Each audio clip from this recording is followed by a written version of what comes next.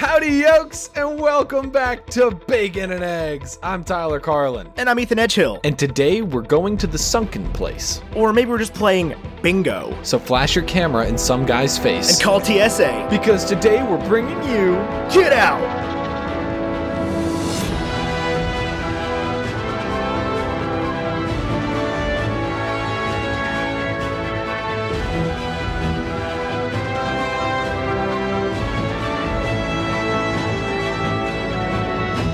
Get Out was released on February 24th, 2017, just 753 days ago. It was on a little itty bitty tiny little baby budget of $4.5 million. Made $255 million worldwide. It got a 98% critic rating on Rotten Tomatoes and an 86% audience rating. It scored an 84 on Metacritic, which I think is the highest we've done this year, and I really enjoyed it. Excellent. Oh, right. And we are joined today by none other than the wonderful and brilliant and genius graphic designer of Bacon and Eggs, the genius behind all of our logos, the genius behind a lot of what the Super Carlin brothers have been putting out lately, none other than the owner of Graphite.vmb, Vaishon Brandon. Welcome to the show, Vaishon. Hey, how's it going, everybody? Thanks a lot, Tyler and Ethan, for having me on the show. I'm Absolutely super excited a pleasure to be on here, and also excited to be talking about Get Out with you guys. So thank you for having me. We have been trying to get Vaishon on the show for so long now. Literally. AKA, we asked him one time forever. before, and he was like, nah. No, I don't do podcasts. I don't know if that was the case, but I think it was just that you didn't have a particular affinity for whatever movie we asked you to talk about. yeah, I think that was the case. It was just like, a movie that I probably should have seen by now and just have not seen it. I was scared to admit it to you guys. I think it was Star Wars, because I was like, Vaishon, you love Finn. You were Finn for Halloween. And you were like, I've never in my life seen a Star Wars. Yeah, it was Star Wars. And I've never seen the Star Wars. Right. What is this Star The Wars Among the Stars. Yeah. Really exciting. Vaishon is not a podcaster. He's a graphic designer. But he's brilliant. We've known him since college. He was in my wedding. So what we did is we sent Vaishon a Blue Yeti microphone to record with us. We are going to be giving away that microphone that our own Vaishon Brandon has drawn all over Get Out inspired designs. It is on our Instagram page and his Instagram page. So all you have to do to win that, you have to follow, to be entered to win that. No guarantees here. But if you follow Bacon and Eggs Pod on Instagram, follow Vaishon Brandon or follow Graphite.vmb on Instagram and like the post from each of us, we will select a winner the Monday after this episode comes out. That Monday is The 25th. March 25th. 325. 325. This thing is wicked cool looking. It is the all white Yeti, and then he's got these amazing Get Out doodles all over it. There's like a teacup, and there's the like fallen zone or whatever it's called, and it's just like, I'm so excited for you The guys Falling Zone. the Twilight Tyler Zone. totally watched this movie. I definitely know what this movie's about. So I'm super excited to be giving that away. If Vaishon wants another microphone, we can get him one. That's not a big deal, but we wanted to give it away. Yeah, for sure. I had a lot of fun doing it, and I'm excited to see who wins it, and I hope they really like it. And yeah, this microphone itself without the doodles is pretty cool, so I know, it's so cool looking. It's so much cooler looking than mine. When we got our Yetis, or at least when I got my Yeti, it came in silver, which is boring, black, which was cool, but they didn't have, and this blue that I have. And so my options were either the blue or the silver. I was like, everybody has a silver, I'm gonna get blue. And then they just started rolling out like different colorways immediately after that, and every single one comes out. I'm like, God, I want that. I know. I just want all of them. But I already own one. But yeah, so that's what we're doing. Ethan, do you have a negative critic review for me? I struggled to find one, yes, but I do in fact have one. And Okay, it comes from Louisa Moore of Screen Zealots, and she said, "This movie could have been a trailblazing original commentary on race relations. It's a good idea, but it's poorly executed." And Louisa, no, it isn't. Yeah. I don't agree with that. I believe that there's definitely several different ways you could have looked at it, but I think this was kind of a personal one for the director here, Peele. He kind of took it from his own experiences and kind of dealt with it the way he did. But I don't know. I see where she's coming from, but kind of disagree in a way. Well, yeah, and whatever you want to say about this movie, I don't think execution is really the place you can fault it. I agree with you. I think it was amazing. The whole thing was wonderful. I don't know that the only thing I can see where she's coming from is the third act. I felt like was necessary. It was good. It was well done. I understand there's perhaps a different ending available out there somewhere. Yeah, I don't know anything about that. I've heard of that. I've not seen it, but apparently there is an alternative ending, which would be very, interesting to see. But I have not seen it. So I think they set you up for an ending that didn't happen. I would tend to agree with that. Yeah. Yeah, I think they definitely did. Maybe it was like the original ending, and then it was like, nah, let's switch it up. Who knows? Because here's the thing: people aren't going to listen to this episode if they haven't seen this movie. They're not interested in, or if they have any plans to see this movie. So I just want to talk about the ending real quick. We're just going to go ahead and go full spoiler. I thought at the end when the cop showed up, I thought it was going to be the white cop. Oh yeah, same. I thought there was going to be. It was like, oh god, like this whole thing happened, and then there's like it's just going to look so bad. Yeah, I was like, oh, he's about to get caught. This sucks. He went through all of that for this. Well, we can talk about the ending here in a minute. Tyler, do you have a positive review? Tyler, do you have a positive review about this movie? I do, and I think I've just got a quick short one. Paul Burns out of the Sydney Morning Herald. 4 out of 5 stars. 4 words. It's a game changer. I would definitely agree with that. I would totally agree. Not just for the horror genre, not just for black directors, not just for any of it. For cinema in general, this is amazing. This is so good. This is so important to have also. Yeah, I definitely agree with that. It's definitely a game changer on so many levels. But yeah, I'm just super excited to see what else Jordan Peele puts out, and of course, Us is coming up. So just for him in particular, I think it's a game changer, especially because it was like it came out and everyone was like, "Wait, who?" Jordan Peele from Key and Peele, right? The comedian, and so that Didn't was they just make like that cat movie. Exactly. So that was like just a right sharp turn for him. I guess from our perspective, seeing the work that he had done previously. So definitely game changer on many levels. Oh yeah, there's certainly like a tortured soul sort of element to it, where you can sort of see, he's got this amazing comedy, but you can see his comedy was all sort of this commentary, and with this, he's like, I'm just gonna hammer it home. This is what I've been trying to tell you people. Yeah. I think that's very true. So yeah, I think that's definitely what he tried to do here, just kind of on a more serious, almost like doing a 180 or 360 in a way, going completely like horror, versus, just, satirical. So. Right. Yeah. I couldn't agree with you. And it definitely wasn't without its funny moments either. Oh yeah, this movie made me laugh. So like throughout the entire thing, I was laughing, and it's like, hard to do that throughout horror movies, but this one definitely did, because it's just, so relatable on so many levels. For sure. Yeah. So, we got to do binary review. For a binary review, just want to remind you, this podcast and the binary review and everything we do on this podcast is sponsored by Carlin Brothers Coffee. Always a 1. Always a 1. That's exactly right. The best thing to go with any breakfast, Carlin Brothers Coffee. Ethan, what's your favorite way to consume Carlin Brothers Coffee? Hot, and sometimes black, and sometimes not black. Here's the thing. You like it hot. I like it cold. I don't buy the cold brew yet. I just buy the beans.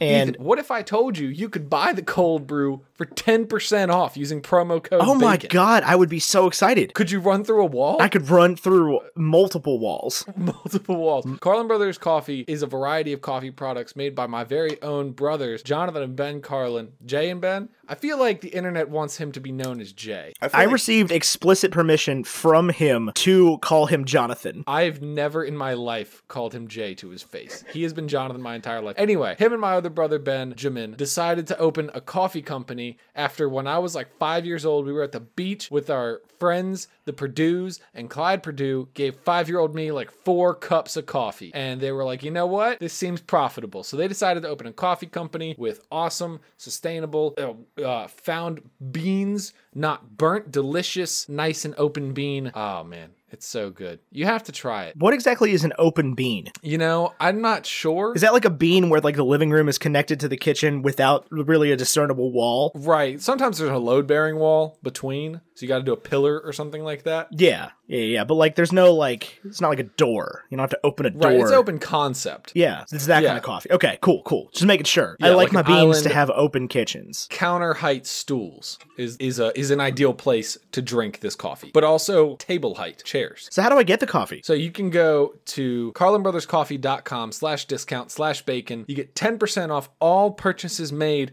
carlinbrotherscoffee.com/discount/bacon using promo code bacon at checkout. You can get the cold brew. You can get the beans ground or in bean form. I've got a brother, Bean Carlin. I don't know if you knew that. Get him in bean form. Go buy a coffee grinder. They're like $10. Get them in bean form. I've got a brother, Bean Carlin. You can also get the tea if you're not a coffee drinker. The tea is delicious. It's got all the things that you need to make coffee. If you need a coffee maker, filters, anything like that, everything is there. Or if you just want a mug, if you just want to support the show, seriously, carlinbrotherscoffee.com/discount/bacon. Promo code bacon at checkout. And that lets them know you came from us. Yay! Whoop, whoop. Binary review for Get Out. It's a 1. It's a 1. You have to see this. Another one. Another one. Another one. Jordan Peele, bless up. Here's the thing. If you don't like horror, you have to see this. Yeah. Mm-hmm. If you're a racist, you have to see this. That's right. And I feel like that was the market that it just didn't connect with. And I'll tell you why, because this movie, yes, it made $255 million, which is great. But like, that's not a ton of money, but literally everybody I know saw this movie in theaters. Oh yeah. Everybody. So like, that's where I'm wondering is like, did this movie just not land with like people over the age of 30?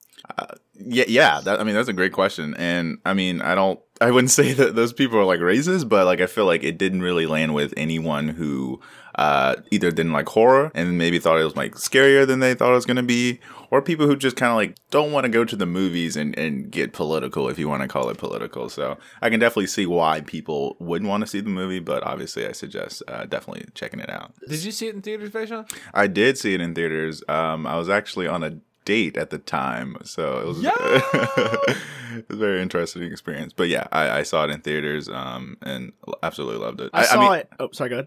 No, I was just gonna say there's like certain movies like I want to watch just at home just by myself or maybe like with just a few friends. But there's some movies like this one that you just want to see in public just to get the reactions from other people, and like that's the main reason why I went to see this one in theaters. Yeah, definitely. Normally if I'm gonna watch a horror movie, I'm not gonna watch it in the theaters. Like, it's not something I want to put myself through. But this movie, for some reason I felt like I needed to go see it. I felt like it was important for me to go. It deserves your dollar. Yeah, it deserved my dollar. But I kid you not, I was the only white person in the theater seeing it.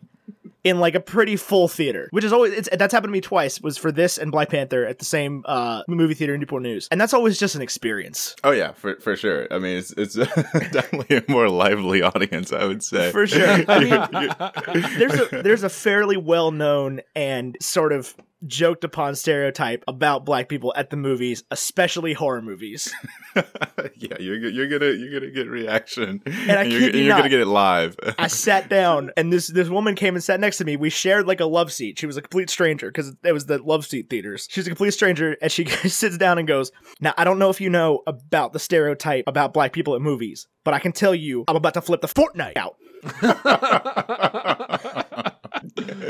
And she did. She was slamming the armrests and like throwing popcorn everywhere, and just like there were people looking at her like, "Yes, that is how we react to movies here." And I was like, "This is the best thing ever. This is how I want to see all horror movies. That's how I want to see all movies. Period." It's an experience on and off the screen. Yes, because it's so true though, and there's plenty of especially black comedians that make jokes about horror movies like that, and it's just so true though, because it's such a, like, horror movies are such a white people thing. It's always like how can white people get themselves killed in the stupidest ways possible? Yeah, I mean, and even with that, it's like, I think there's also like this well-known stereotype that the black person dies first. Yeah, absolutely. And so like that, like, that's obviously refreshing to see that didn't happen in this movie. But that would have been wild. That would have been wild. Yeah, movie would have ended. Like, what can you do? Or if it was just about Rod. Oh my gosh. It's like they set it up exactly the same way, and like instead of putting him under, they just kill him that first night. Oh, Rod. And then Rod shows up, and it's just like, this is my movie now. I'm TS mother Fortnite. Hey. I love that he loved his job. Yeah. Oh my gosh. It's important for you to love your job in 2019. Oh, for sure. He loved it. He was, getting in trouble for patting down old ladies because they were going to be the cause of the next 9/11. This movie. I love this movie. It just had no filter whatsoever. It was just, it's rare that you see a movie like this that just doesn't apologize at all for what it is. Yeah, I mean, it's even though it's scripted, obviously, watching it, you feel like there is no script because it's just kind of like authentic, and you feel like the reactions are, real reactions that some of your friends would have or you would have to certain situations, and so that's another level of appreciation for the movie and what it did, because it's like. Rod or anyone would just think or say something that you were thinking, and it's just like, yeah, that's exactly how I'd react in this situation too. Well, and that's I'll tell you. Hold on. I do have a minor critique on this point. When Rod is explaining the things to the police department, oh my gosh, yes, that pulled me out of it just a little bit, where I was like, they're not taking him seriously at all. Like, there is someone missing and has been missing for a while, and they're just blowing it off. I don't know if maybe that's just my white privilege showing that the police would blow off that information. No, it's not. No police officer, black or white, would believe that. I think the fact that he exaggerated the whole the sex slave thing, I think is why they kind of dismissed him. But for sure, I don't know. I feel like they kind of knew of Rod before this instance, and it was just kind of like, oh, here he goes again. That was kind of the vibe I got. That it is not the first time that they have dealt with a cockamamie story from Rod. Yeah, exactly. TSA's coming because they do say, now TSA, you're supposed to report to your, whatever. Yeah. Your shift leader. Yeah, essentially. Yeah. So, but no, I do agree with the point that it kind of I don't know, it kind of took the seriousness of the situation away in a little bit, and I understand inserting a little bit of a satire as comic relief or whatever. But I definitely agree with the point that it kind of in a way made it kind of more jokey than, oh, Rod's about to save the day. It was like, oh, Rod is just a friend who can't really do anything. Well, and I think that was kind of designed to throw you off the trail a little bit. For sure. As well as there's definitely a certain degree of commentary to it. It's like, yeah, the police aren't listening. They don't care that there's just, another black dude missing. Yeah. Well, and I think that scene, apart from the scene where, Chris and his girlfriend encountered the police, I think the scene with Rod was intentionally set up with police officers of color who didn't believe him because, it was meant to show like, oh, this isn't, it isn't just Rod going to the police and getting denied. It's just like, this just seems crazy for anyone to believe, even cops of color. So, yeah, right. I definitely agree with that point. For sure. And there's a lot of different conversations you can get into about that whole thing as well. How much should we trust the police, whatever. That's not necessarily a situation I'm here to for sure. Particularly, but just because there's no real happy answer to that question. Go ahead. No, but I did. What was I gonna say? I really enjoyed the fact though that yes, he exaggerated the sex slave thing, but he was right about. He got pretty much. He nailed it on the head. Well, and they were sex slaves. Maybe not, grandma and grandpa, but the other guy. The guy from the beginning. Yeah, essentially. Yeah, so for sure he was right on some points there. Right. And speaking of the guy from the beginning, can we kind of rewind and kind of take a view from the beginning and kind of how the movie was kind of set up? Yeah, go for it. Yeah. I think the one thing that I noticed was the music in the beginning. It was just kind of very ominous, and it was just pictures of the woods, and then it gets into his apartment, but. One thing I noticed was the song, and it was very weird. It was meant to set it up as ominous, and I actually did some research, and it was actually a Swahili song. And I wrote it down here. It was saying Sikiliza, which means listen. Yeah, and so that played to set up the movie, but then you'll also hear that throughout the movie, and it kind of signals both to the audience and to Chris throughout the movie to listen or to pay attention or to know that something's about to go down. So I thought that was very interesting because I don't know, that song kind of stuck out to me, and I was like, what is this? It just sounds really weird, So definitely does. I was wondering that's what something I was gonna look up or ask about in this thing was that song, because it is striking. to say the least. Well, yeah, the whole time there's the theme of Chris being like a professional kind of guy. He's the photographer and everything, and he's just sort of ignoring these microaggressions of like, the cop asking to see his ID. He's like, that's not a big deal, whatever. Here's my ID, and then all just the little things people are saying. And when the people are sizing him up at the party, when the people are like, oh, I bet you're super strong, and I bet you're super fit, and Black's in style now. Yeah. And it's like, yeah, that was and he's hearing it as like, these are weird comments, but he's not listening to like what exactly they're getting at. Oh, for sure. And I think that was intentional because it's almost like I've heard this before, and I feel like that was a constant throughout the movie, obviously up until the part where they're like, hunting him down, was Chris trying to constantly keep his cool, not trying to blow up, not trying to like seem, aggravated by the whole situation. And I think part of it was like he kind of expected it. And then also was I've heard or been through this before, and so it's kind of a normal for me in a way. So that's kind of how I looked at it anyway. Right. The only time he believes anything is when he sees something and not when he hears something. Oh yeah, because he's looking but not listening. That's the whole. He's the guy with the eyes. For sure. That's his whole thing. He's got the camera and everything. He's he uses the flash to not intentionally, but that's what he figures out that breaks the dude out of the thing. It's like that's his whole thing. Is he's the seer, not the hearer, the listener. For sure. Definitely. And that's what ends up getting him in trouble. Is that if he had just sort of and that's the thing is like, granted it's a fiction obviously, but I felt like even I would have taken aback with some of the stuff that happened to him very early on and been like, yo, I should probably get out of here. But I think that's the point. Maybe this is just something Ethan, you and I can't relate to. That's probably what it is. That's just par for the course. Yeah, for sure. I think the movie was set up in a way to make it seem as if they're welcoming, they're warm, and everything's completely normal. But there's this like just very subtle undertones of not aggression, but like just appeasement that kind of played into it. I would have voted for Obama a third time. Yeah, like things like that. It was just like, obviously that was obviously thrown in there, but in situations like that, it's like, okay, I understand why you're saying that, but again, that's just wasn't necessary. Some of my best friends are Black. Point. Yeah, right. Exactly. So, so I definitely see where you're coming from there. Riddle me this, Vaishon, though. If you had a girlfriend, honestly, a girlfriend of any particular race, and you went to her house and her mom hypnotized you against your will, would you stay in that house? I would not. Well, I think the weird thing about the scene where he gets hypnotized and the scene afterwards where he just kind of like wakes up from his sleep is that I don't know if in that moment he realized it. I feel like he felt like something weird had happened to him, but he didn't fully realize he was actually hypnotized until, I don't know, suspicions kicked in or something like that. So yeah, I think. Go ahead, Tyler. I think he pinpoints it when he's talking to the yard maintenance guy, the grandfather, basically. Yeah. And he's like, sorry if my running scared you last night. Yeah. Yeah, for sure. I think that's when he's like, oh, I was actually, I lived through that. Okay. Yeah, as soon as he said that, I would have gone upstairs, grabbed the keys, stolen the car, and gotten the Fortnite out of there. No. I think the daughter is the trick, though. That's the because he's never alone is the thing. Right. She's the red herring there. Oh, for sure.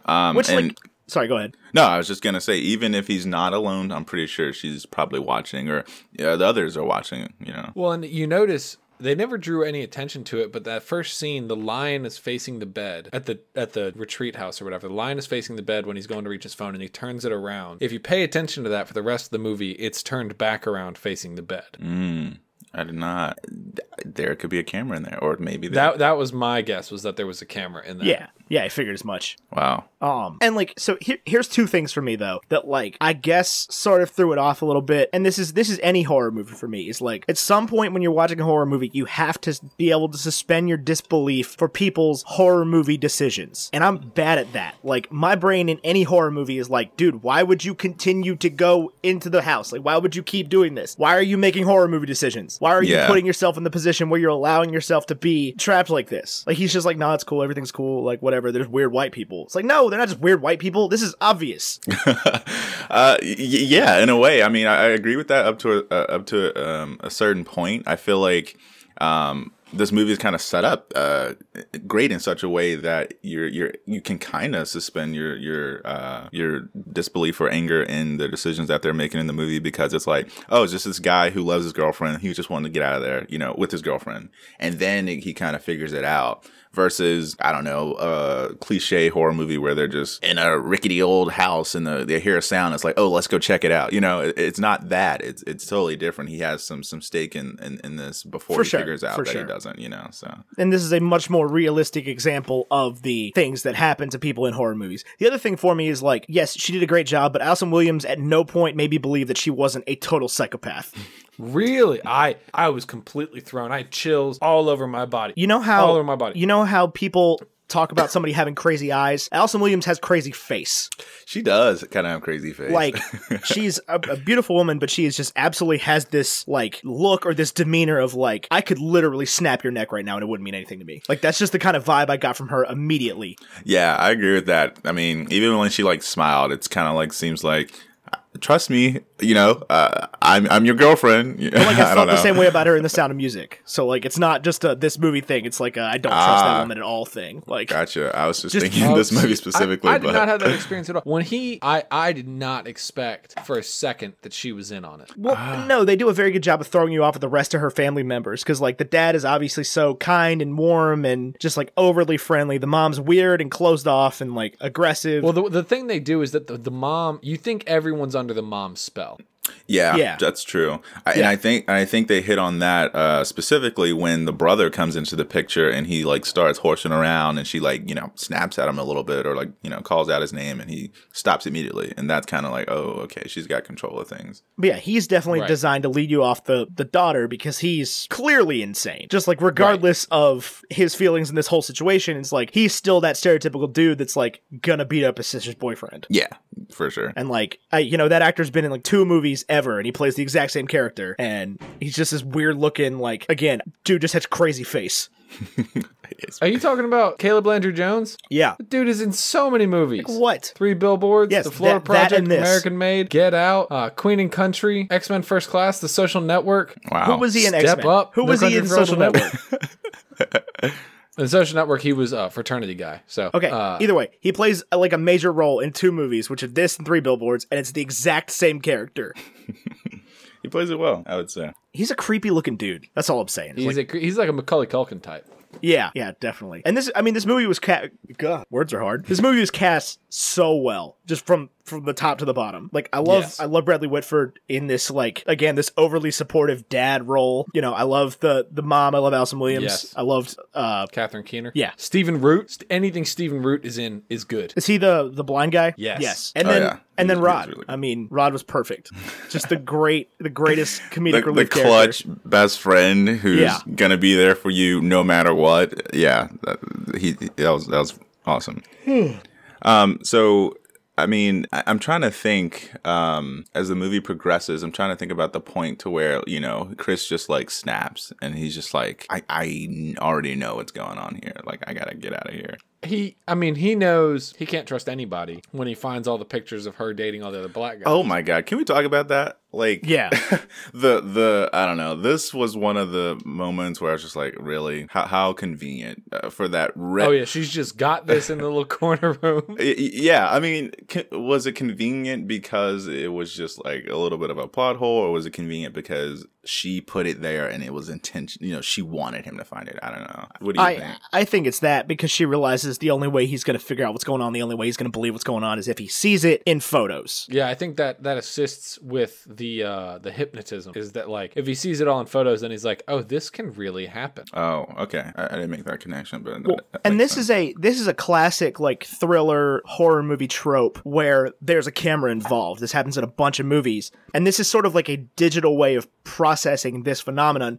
But it's always been in the past where, like, somebody takes a picture or whatever, and they go into the dark room, and they're, like, developing the photo, and there's something Fortnite wacky in the photo. Oh, God. There's a ghost. There's, a picture of the murder being done. But, like, there's no dark room anymore. Like, you just look at the picture on the back of your camera. It's a 3-inch LCD screen. Like, True, yeah. You don't have that anymore. So now we have to figure out a different way to process that like classic horror movie trope. And I actually really like that. That it was kind of printed out like that. And maybe it was a little bit obvious, but it's like, I guess, sort of an homage. Yeah. If anything. Well, and I think the mom still has a certain level of control there, because when you see the girlfriend later in the movie when she's just like robot mode on the phone with people, you know what I'm talking about? Oh yeah, that's wild. That is a wild portrayal. Holy crap. Portrayal. But behind her is all of those pictures of all the ex-boyfriends or whatever. So I think the way she's able to get into that character so well under the hypnosis spell is that her mom is like convincing her, like, you're going to feel this kind of love. Right. Like, it's not an act for her. Like, she's in love with all of these people. Wow.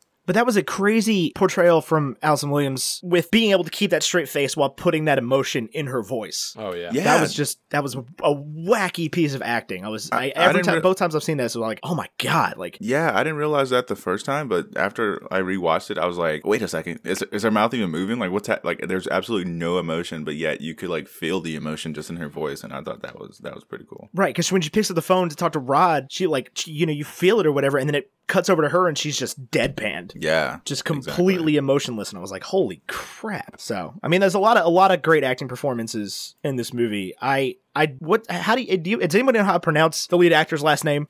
I do not. I do not either. Hallelujah. Is it? I don't know. Daniel.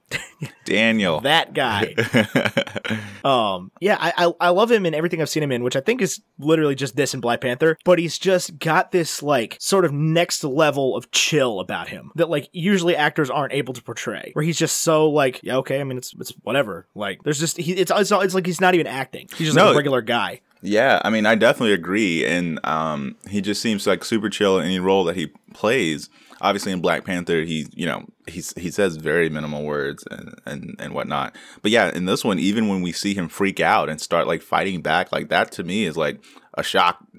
Seeing him do that, it's just like, okay, he's got some fight in him. So I definitely agree with the fact that he constantly has this very chill vibe to him, and he had to do that throughout the movie up to the point where he decided to click. Yeah, until he snaps, and even then he's so decisive and so like cool, calm, and collected, even when he's being hunted. Yeah, kind of tactical in a way. He's able to pretend he's asleep and passed out when the dude's like hooking him up to the IV or whatever, which is nuts. I mean, exactly. To think about that, it's like, and that's definitely I think some sort of commentary about how people have to act, and especially when you see that when he's around the cop, it translates the exact same way as when he feels like he's in danger, he just sort of shuts down. Yeah. I mean, I get what you're saying there. Like almost even when he feels intimidated or attacked or insulted, he still is able to just kind of keep that demeanor together, keep himself together. And I have to say that's something that I think personally I feel like it also plays to not just him as a person, but also just the character being in the situation of in the setting of Get Out, being able to keep that demeanor no matter what, I think is definitely something that a lot of people of color have just kind of like trained themselves to try to do. Because obviously when you're facing circumstances over and over and over, you're kind of used to it, and so being able to keep your cool even when you're against all odds, I think that's something that plays really well in the movie as well. For sure, absolutely. Yeah, I couldn't. I mean, I can't relate, but I couldn't agree more. Well, and that's the thing I think is so important about this movie is it definitely, and even this time more than the first time I saw it, it definitely helps me relate a lot better to sort of what is going on. And it helps. Oh, yeah. This can I butt in? Yeah, go for it. Like the microaggression commentary is so present and it is so clear. Like there are so many people. I feel like, Ethan and I went to a liberal arts college and we're young people and we're supposed to understand these tough issues. And it's still challenging for us. But I feel like, I have regular conversations with boomers every day who do not get this at all. Yeah. I mean, and to me that it's so eye-opening, so clear, it's so simple, but it's also so horrifying and sad, and like that's the state of things. Yeah, for sure. But no, I think this movie definitely made it relatable on both sides. I think what's funny is that it had to make it very blatant for people to be like, oh, okay. Now I get it. And we talked about how Peele wanted to just hit a home run with it and be very direct with it. And I think that was his way of doing it, was just as making it as blatant as possible. Some of them microaggressions, some of them just flat out like racist comments throughout the movie. Right. But yeah, it just makes you think about it and make you look at it in a different light, and all within the scope of a horror movie. And so it played really well, I think. For sure. And on the subject of what we were talking about earlier, there was an alternate ending. This is not the quote-unquote original ending that Jordan Peele wanted for the movie. He changed his mind, I guess, during filming. But originally the plan, and I think this ending was shot and is released, but essentially Chris, instead of Rod showing up, Chris gets arrested, not by the same cop that showed up to begin with, but by different cops. Chris gets arrested, and they're taking his statement and figuring out about the murders and everything, and they wanted to go back, and apparently the cops wanted to go back and check on the house, see what's going on, and Jordan Peele had him basically say, no, everything's good, I handled it, nothing's going on, like, you don't need to go back there, I just don't want to be tried for anything, like, because apparently, he was saying that that's how it would have gone down in real life. Yeah, I don't know if I would have liked that ending. I feel like I'll have to watch. Hopefully, it's out there somewhere. I'll definitely want to watch that because it'll be interesting to see. But I really like the ending that was actually there. I think it kind of threw everyone for a loop, and it also kind of gave you kind of a little bit of a joy at the end to see Rod show up and be the superhero that he wanted to be all along. Using his TSA skills and seeing him actually like just being able to get back to. Well, because you literally expect the cop, you see the lights flash and the siren, and you expect Chris to just be shot, basically. Oh, yeah. I mean, I was expecting that's 100% what I thought. Yeah, I was expecting some police brutality. If not even by the original cop, just by any cop who in this neighborhood just saw, an African-American dude strangling a white girl. Oh, yeah, for sure. Yeah, that was, and then she like starts crying out for help, and I was like, oh my goodness, no. And you can and that's the lead actor's great skills with this, is you could just see in his face just the absolute, resignation that he's like, all right, well, this is how my life ends. Great. Yeah. I mean, I broke out of this house just to get shot by a cop. This is awesome. No, yeah. I mean, I feel like that wasn't the first time we saw him just kind of resign to the situation at hand. When he was like tied up to the chair and the guys in like the TV screen explaining, oh yeah, we're going to like cut part of your brain out. He's like, and you're going to be me. It's like he kind of gave up at that point a little bit. And he kind of like just felt like he couldn't do anything about it. That's such a wild premise for this movie too, is I was just not expecting any kind of like, I don't want to say supernatural, but any kind of like sort of impossible things. Yeah, some pseudoscience, because obviously hypnotism doesn't work like that. Hypnotism does work, not like that. Not like that. No, not just like where you can bang a teacup and it just makes somebody your eternal slave. Yeah. I think the movie did a good job of, I don't know, almost convincing people that is a thing. Like, not necessarily that's exactly how it worked, but the idea of just being able to have people under your control can work that easily, and how manipulative that people can be to get to that level. Right. And this is also 100% not how brains work. I do think it's an interesting commentary on photography of today, that even if you're a professional photographer, you would not dream of bringing a flash for your camera. What do you mean? I was just making a joke about how, like, the way he breaks the people out of it is with the flash on his cell phone camera. And he's a professional photographer. You don't have like a flash you can attach to the top of that camera. What's interesting about that particular camera as well is that they used so he had like a pretty large like zoom lens on it, and the zoom lenses for those cameras are usually white. Yes. The especially the Canon ones. So they gave him like an incredibly cheap lens for him to be a professional photographer, just so he could have an all black camera. Which I thought was very interesting. It's something I did not catch last time I watched this movie. It is something that definitely a filmmaker would have done on purpose. Like somebody who absolutely did on works purpose with cameras for a living. Absolutely did on purpose. Yeah. Did not catch on to that. There you go. Well, so I actually... Yeah, the Canons are white lenses. Well, just the telephoto lenses like that. Right. But yeah, I actually read a couple reviews for this movie that mentioned that exact fact and talked about how, like, they wanted him to have this, his camera was his tool to kind of like nose into these people's lives, and he used it obviously more for observing things than he did for just taking nature photographs. Does he take a picture the whole time? Yes, he takes a picture on his cell phone of the guy. Well, I mean, he was taking pictures with the camera that morning when all the people showed up. Yeah, I think he was. I mean, he pretends to take a picture of the woods to like. I know he did because I was watching this with subtitles, and there were multiple times where it said star shutter click star. Yeah, I think he took a couple. But yeah, if you want to read a very interesting review about this movie and about specifically about Chris's camera, you can go to the New Yorker and find Richard Brody, who made some very interesting arguments as to why as to why Chris had the camera, and specifically why he was given a black lens for the camera. I understand it's a pretty inappropriate review. It is fairly inappropriate, but it is worth a good laugh if you are into that kind of thing. Just about how one old white dude viewed this thing, because he loved the movie, but he was basically just was like livid about the camera. He wasn't livid. He was just very lewd. Okay. That's an awful noise. Who did that? Oh, was that Vaishon? No, that was me. That was you? Yeah. What was that? It is the leather on my chair against the veneer of my desk.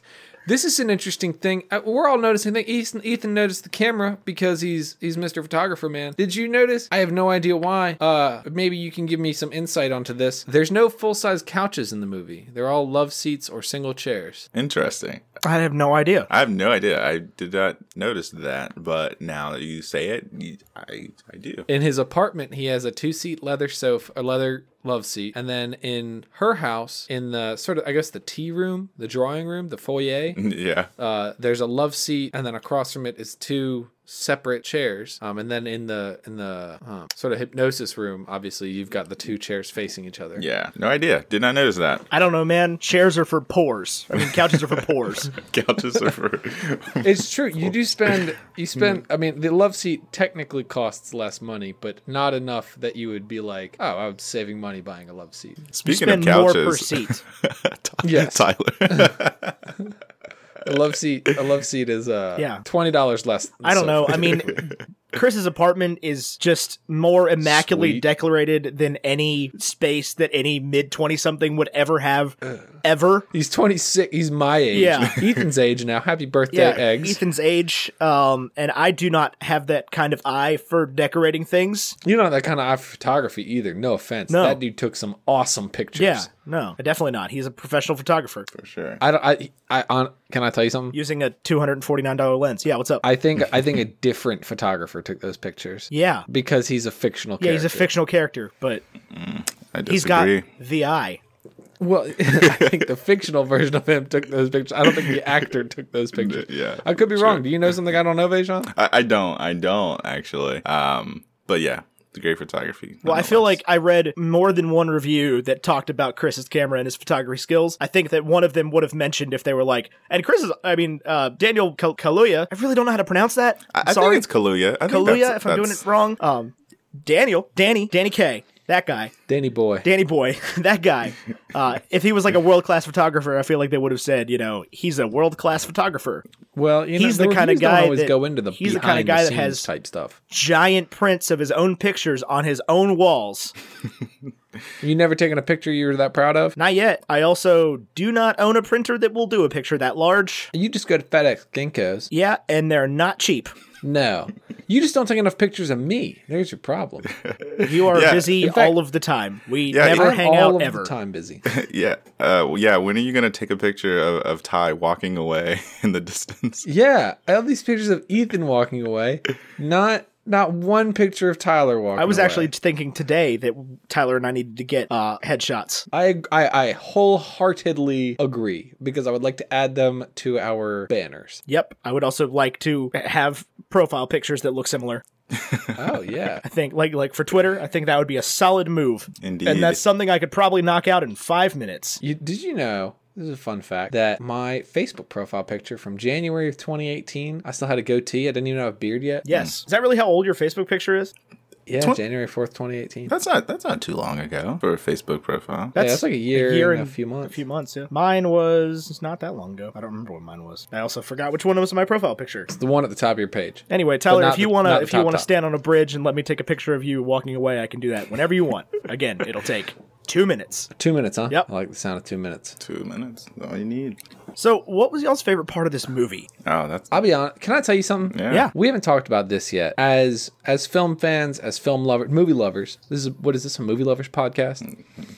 I have always had an aversion to the horror genre. Okay. Yeah. Never been a fan. There's been a few movies that I've liked. I liked A Quiet Place. I liked Thoroughbreds, which I wouldn't have said was horror until I saw this. And if this is horror, that's horror. I'm just going to have to put it that way. And there was a listener question. After seeing this movie, do you want to give the horror genre another chance, or are you still planning to mostly steer clear? I think horror is trending in a direction where I am willing to give it another chance. I don't know that I like horror just for the sake of horror. Like, I don't know that I would enjoy Happy Death Day, but I definitely enjoyed this, and I get the point. I think you picked a bad example there. Why? Apparently, the Happy Death Day movies are extraordinarily good and well done compared to most horror movies. Not necessarily compared to these, but compared to most, like, standard horror movies. Like slasher horror? Because I would not consider this a standard horror movie. And that was my next topic that I was going to get into. But continue. I think Happy Death Day is probably a bad example. Okay, well, I haven't seen it. And I really liked A Quiet Place, and that movie doesn't really have anything to say. It's just a scary Literally. film. But basically, the argument I saw somebody make was like, why would you go and see...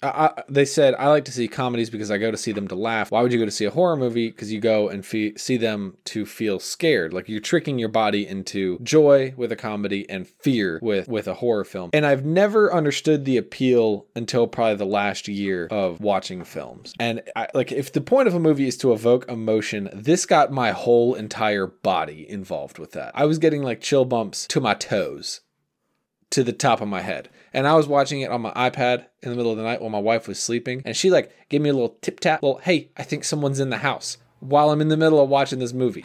Okay. And I got headphones on. And yeah, your head exploded through the roof. Right. I was like, okay, they can have everything.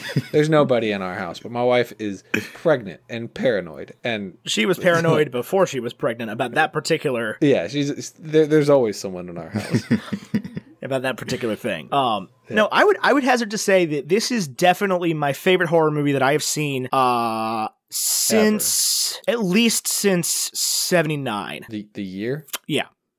You were born in 93. No, but this is the most recent horror movie that I've liked. I would say I really liked this. I really liked A Quiet Place. I really liked Thoroughbreds. And then before that, I liked because I am The Birds, Jaws. So, that was my next point that I was going to make is like this is much more reminiscent of thrillers and suspense movies like Alfred Hitchcock movies like The Birds, like Psycho. Yeah. And that art was dead for a long time because once they made The Exorcist, and that was in the 70s, people were like, oh, we can just do jump scares and that's the whole movie. And I hate that. That is the most cop-out thing I've ever seen. And so I think that we're trending back in the direction of like the horror blockbuster where like actual directors are making horror movies again. Yes. Like actual filmmakers. It's not just like a cop-out like, oh, I've got, 2 weeks and $100,000. Let's make a horror movie. Yeah.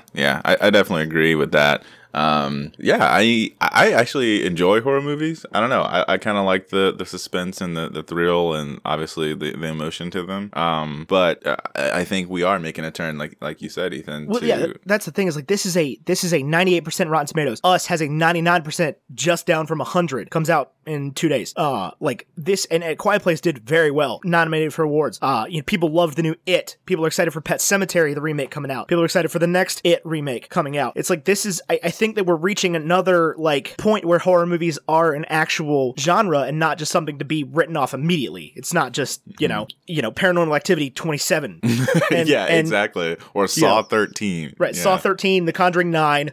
Exactly.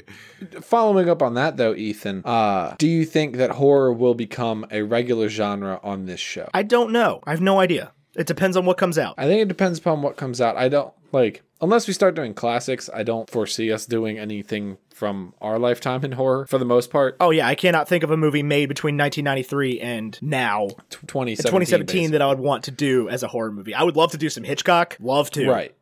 Those are some of my favorite movies, but that's, that has been labeled horror sort of post-mortem. Well, and I'll say this, as somebody who's not like a very well educated in the horror, thriller, thrasher, suspense films, I'm lumping all of those into horror. I'm just putting that title on everything. Well, yeah, and a lot of people do. Sure, I'm getting the terminology wrong, but you got to understand from my perspective, they're all the same thing. For sure. Now, there are certain exceptions to this. Like, I love like zombie movies. Like, I loved I Am Legend. Yes. And a lot of people would consider that a horror movie. It's got a lot of the same mechanics. It does have jump scares, which I don't like. Yeah, there's really only like one scene in that, though. What do you mean? With the jump scare. There's more than one. Is there? Those things tend to come out of nowhere. And that's what I loved about this movies, it did not rely on that. It did not rely on like, ooh, scared you, buddy, fucking gotcha. Yeah. There was a few of those moments. There was when the deer hits the car, my heart stopped. The deer hits the car. I knew it was going to happen. Oh, Georgina, yeah, she's creeping through the house. She's the creepiest part of it. Yeah. Anytime Georgina's on screen, I'm scared. Well, I mean, and I feel like when you're an up and coming film composer, horror movie is like your bread and butter. You're like, I got normal music, maybe kind of suspenseful, and then stab, and then back to normal.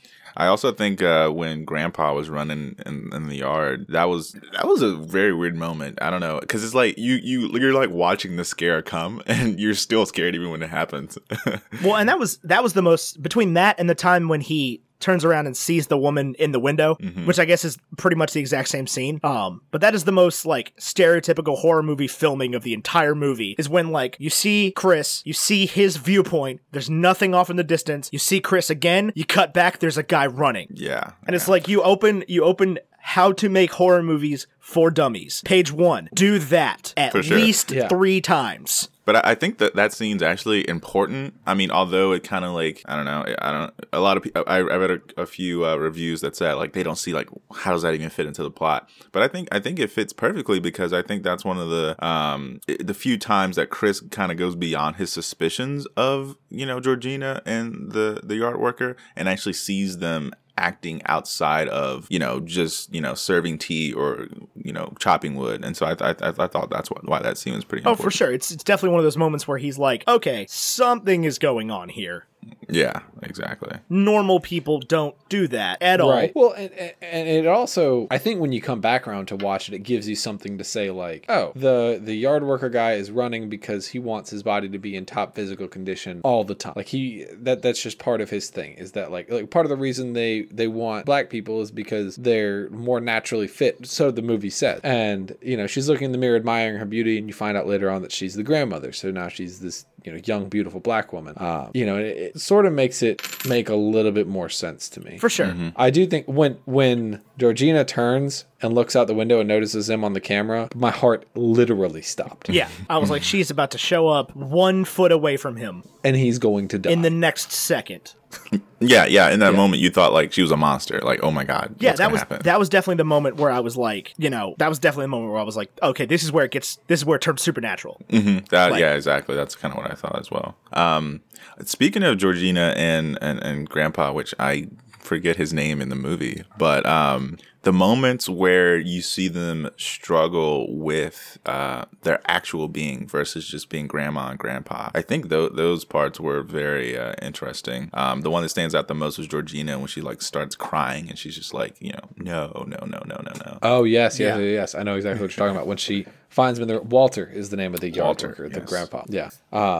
The moments where, the surgery or whatever breaks are crazy pants. Yeah. Like when the person sort of sitting in the back or in the fallen zone, what is it called? Sunken place. Sunken place. Sunken place. Fallen the person zone. In the sunken place starts, screaming basically. Yeah. Those are right, because the original person's still in there. For sure. Right. And obviously the clearest example we see of that is when he takes the picture of the guy and he, his nose started bleeding, which is just insane. And then he like yells, like, get out. Like, you got to get out of here, man. Like, yeah, and I think that was the most powerful line in the whole movie when Chris is like, no, I didn't recognize him. I recognized the guy running at me. Yeah. Yes. And it's like, Fortnite. Okay, I see where you're coming. That's a powerful piece of dialogue you got there. Yeah, he's like, when he came to attack me, that's when I felt like I knew him the most, or, something to that extent. And then obviously a little comic relief was that he goes like fist bump the guy and he grabs his hand. And he grabs his hand and shakes his hand. Yeah, the whole turkey thing. That definitely was just something that. Quick question: is that the dude from the beginning? It is. So he's the guy who literally gets kidnapped in the beginning, which I was kind of like waiting to see when I first watched this movie. I didn't make the connection until later. But I was waiting, like, okay, what does this have to do with anything else? And then you find out that that's the guy. I knew it was the same car, so I knew there was a connection. Yeah. It wasn't just this like weird sketch at the beginning where black people getting abducted. Well, the thing is he has a beard in the beginning. Yeah. Yeah, I think they do kind of a poor job of kind of making that more well known. I agree with that, actually. I think that it's kind of whack that, like, he doesn't look like himself. Like, yeah, and I think that's intentional, but also kind of a poor imagery from the audience point of view, because it was hard for me to make that connection. I don't know what they could have done, but maybe they could have just either had him with a beard or had it without it. Or also, I don't know, the beginning scene was at night. He's like walking down the street with his head down in his phone, and so maybe make him a little more visible. But then, yeah. But then I guess it's just it's kind of one of those things like where if you catch it, you catch it. If you don't, you don't. It doesn't really matter. Mm-hmm. Well, it gives you something when you go back and watch again, too. For sure. That's very true. I think there's a lot of rewatchability in here. Like, I finished it, and I was almost like, I want to watch that again. Yeah, for sure. There's so many, There's so much, like, really interesting foreshadowing. I think the way that the brother talks about jiu-jitsu, about how it's not about strength, it's about being 4 steps ahead or whatever, is exactly how Chris escapes in the end. Yeah. Yeah. He hides in the right places, he gets the right steps ahead so that he can, beat the brother with the blunt object and then stab the father, and then I think it was a bit of the brother trying to like talk about how they go about kidnapping people, but also it was foreshadowing in how Chris was going to go about beating them in the end. Right. I think both were there, and I think Chris runs out of steps that he's ahead. For sure. When it's like, and how concerned were you? Did you figure it out at all? No. I don't know. I mean, when I first watched it, no. And then rewatching it, I just kind of like picked up on more other clues that I could have picked up on to kind of realize it, but I did not. Right. One of the other things that was interesting to me is at the end, he's going through the house killing the family. I was steadfast concerned for where the girlfriend was. Oh, yeah. Like the entire time I was like, she's going to come out of nowhere and she's going to be the one that kills him. She's just going to shoot him. Yeah. And it's going to be, the end is going to be, she wins. This black man came to her house and killed her family. Yeah. And she protected herself. And then it cuts to her sitting in her bed, eating Fruit Loops and drinking milk. Right. It was wild. Oh, and also, I guess another critical point is she's also researching her next victim, which was very creepy. Yeah, she's looking up like NCAA prospects. How does the bingo thing work? That's their bidding. They're bidding? Yeah, it's literally a slave auction. Okay, that's what I thought. Yeah, but I feel like it's the fact that it's bingo is a front. I think, obviously. And I was just, I don't know. I was kind of confused by that. I was like, okay, well, what's with why don't you just hold up your hand or something? I don't know. But because that's much less obvious, I guess. If Chris just sees him there with bingo cards. Exactly. While he's freaking out, figuring out what's going on, they're bidding on him. Yeah. Which is wild to me because he was clearly selected for the one guy. No, I don't think that he was. Yeah, I don't think that was the setup there. I think... Well, no, because if she's looking up NCAA prospects, it would stand to reason that she also looked up, like, prominent black photographers in my city. I think that's true, but that also could have been just like she's looking at black photographers because they want to target to sell to that guy. Right. Clearly, they bring all these... There's no guarantee that everybody, while they're in on it, is in on it. You know what I'm saying? Right. Yeah, that's true. Like, they've got to make their money somehow. I think she just, finds who she can find, and then their hopes is that the person that they know wants those traits will bid on them. Yeah, and I guess at some point it doesn't matter who they sell them to. Yeah, that's true. For sure. God, this is the saddest thing in the world. No, I'm breaking having this conversation. I literally was just like thinking like, oh my God, like how nonchalant. But obviously we're in the context of a movie. But that's how the movie presents it, though. Is it? And this is, I mean, at the end of the day, not to get too real with it, but like this is on some level a thing that happens. Oh yeah. Yeah. I mean, this isn't like a trade that's gone. Human trafficking is a huge problem, especially even in the States right now. It's like you go to the Atlanta airport right now, and every 30 seconds there's a message just like, hey, we're taking a stand against human trafficking. If you see anything weird, call the police immediately. And that plays every 30 seconds. Yeah, for sure. I don't think it's I think it's even more broad in meaning, in the way that you think about predominant, African American athletes and people are, taken advantage of for their abilities and things like that. Obviously just not people of color, but I feel like in other aspects where people are led to believe that they are, going to be have this great opportunity, and it just turns out that people are just taking advantage of them for their talent or whatnot. For sure. So I think it has a much broader meaning. But I definitely agree with what you were saying there. Yeah, I mean, there's a million different ways you can look at it, and they're all true. Is the sad thing, at least somewhere in the world. Yeah, exactly. But yeah, very very interesting the way it was portrayed in the movie. And yeah, during that the bingo like whole scene, I was just like, oh my gosh, this is insane. I mean, I think you could make that as just a subtitle for the whole movie. It's like, Get Out. Very interesting the way it was portrayed in the movie. Yeah. Because it's just like every scene is dripping with different levels of, you can take it this way, you can take it this symbolism, way. messaging. Right. There's like the thing that's going on in the movie. There's the obvious connection. There's the less obvious connection. There's the slightly less obvious connection. Like, and it just keeps going. It's a masterfully written movie for sure. Oh yeah. And I mean, just I go back to like, who would have thought Jordan Peele? Very true. Like, the Key and Peele guy. Yeah, that dude wrote this. Wait, who? Yeah, for sure. Yep, written and directed. Which is like, if you're Keegan-Michael Key, how do you feel about this? Is there pressure? Oh yes, I'm putting pressure on Keegan-Michael Key right now. I'm saying it. Like, dude, step up. Let's go. Step up your what horror do you film got? game. Yeah, what do you have? You're letting your boy over Toy here. Toy Story 4? Yeah. He is in Toy Story 4. They both are. Oh, yeah. That's true. Yeah. That's the thing is like most of his accomplishments are along with Jordan. That's true. What does Keegan-Michael Key got for us? Yeah. No, I mean that's an honest question. I'm curious. I would love to see what he would come up with, given the reins to like a non-comedy movie. I don't know. I'd be curious to get more insight on their writing process and between the two of them and as individuals, sort of what they do different, what they do the same, all that jazz. I did really like Keanu. That movie was hysterical. I still have not seen Keanu. Me neither. It was pretty funny, to tell you the truth. It was pretty funny. I was shocked at how much I enjoyed that movie. It looked awful.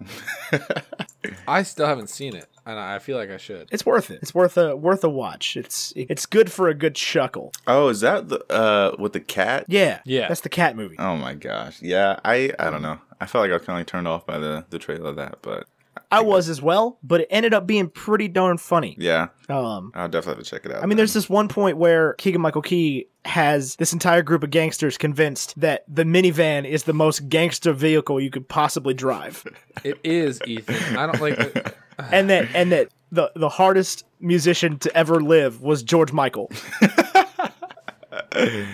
Wow. And it's absolutely hysterical. And the cat's adorable. Sounds like it. Yeah, I'll definitely have to check that out. It was pretty funny. I was surprised. Jordan Peele wrote that movie. Keegan-Michael Key did not. I think Ethan asked earlier about our favorite parts of the movie. Yeah. I don't know if I gave one. I'm trying to think. I don't know. That's a tough one for me. I obviously like the ending where Rod comes to the rescue. All the rest in the middle was just kind of like jarring. Tyler, did you have a favorite part? I do like the ending. I think I don't know that I do have a favorite part. I think the whole thing is just fascinating. Yeah, I think that's sort of where I'm at with it.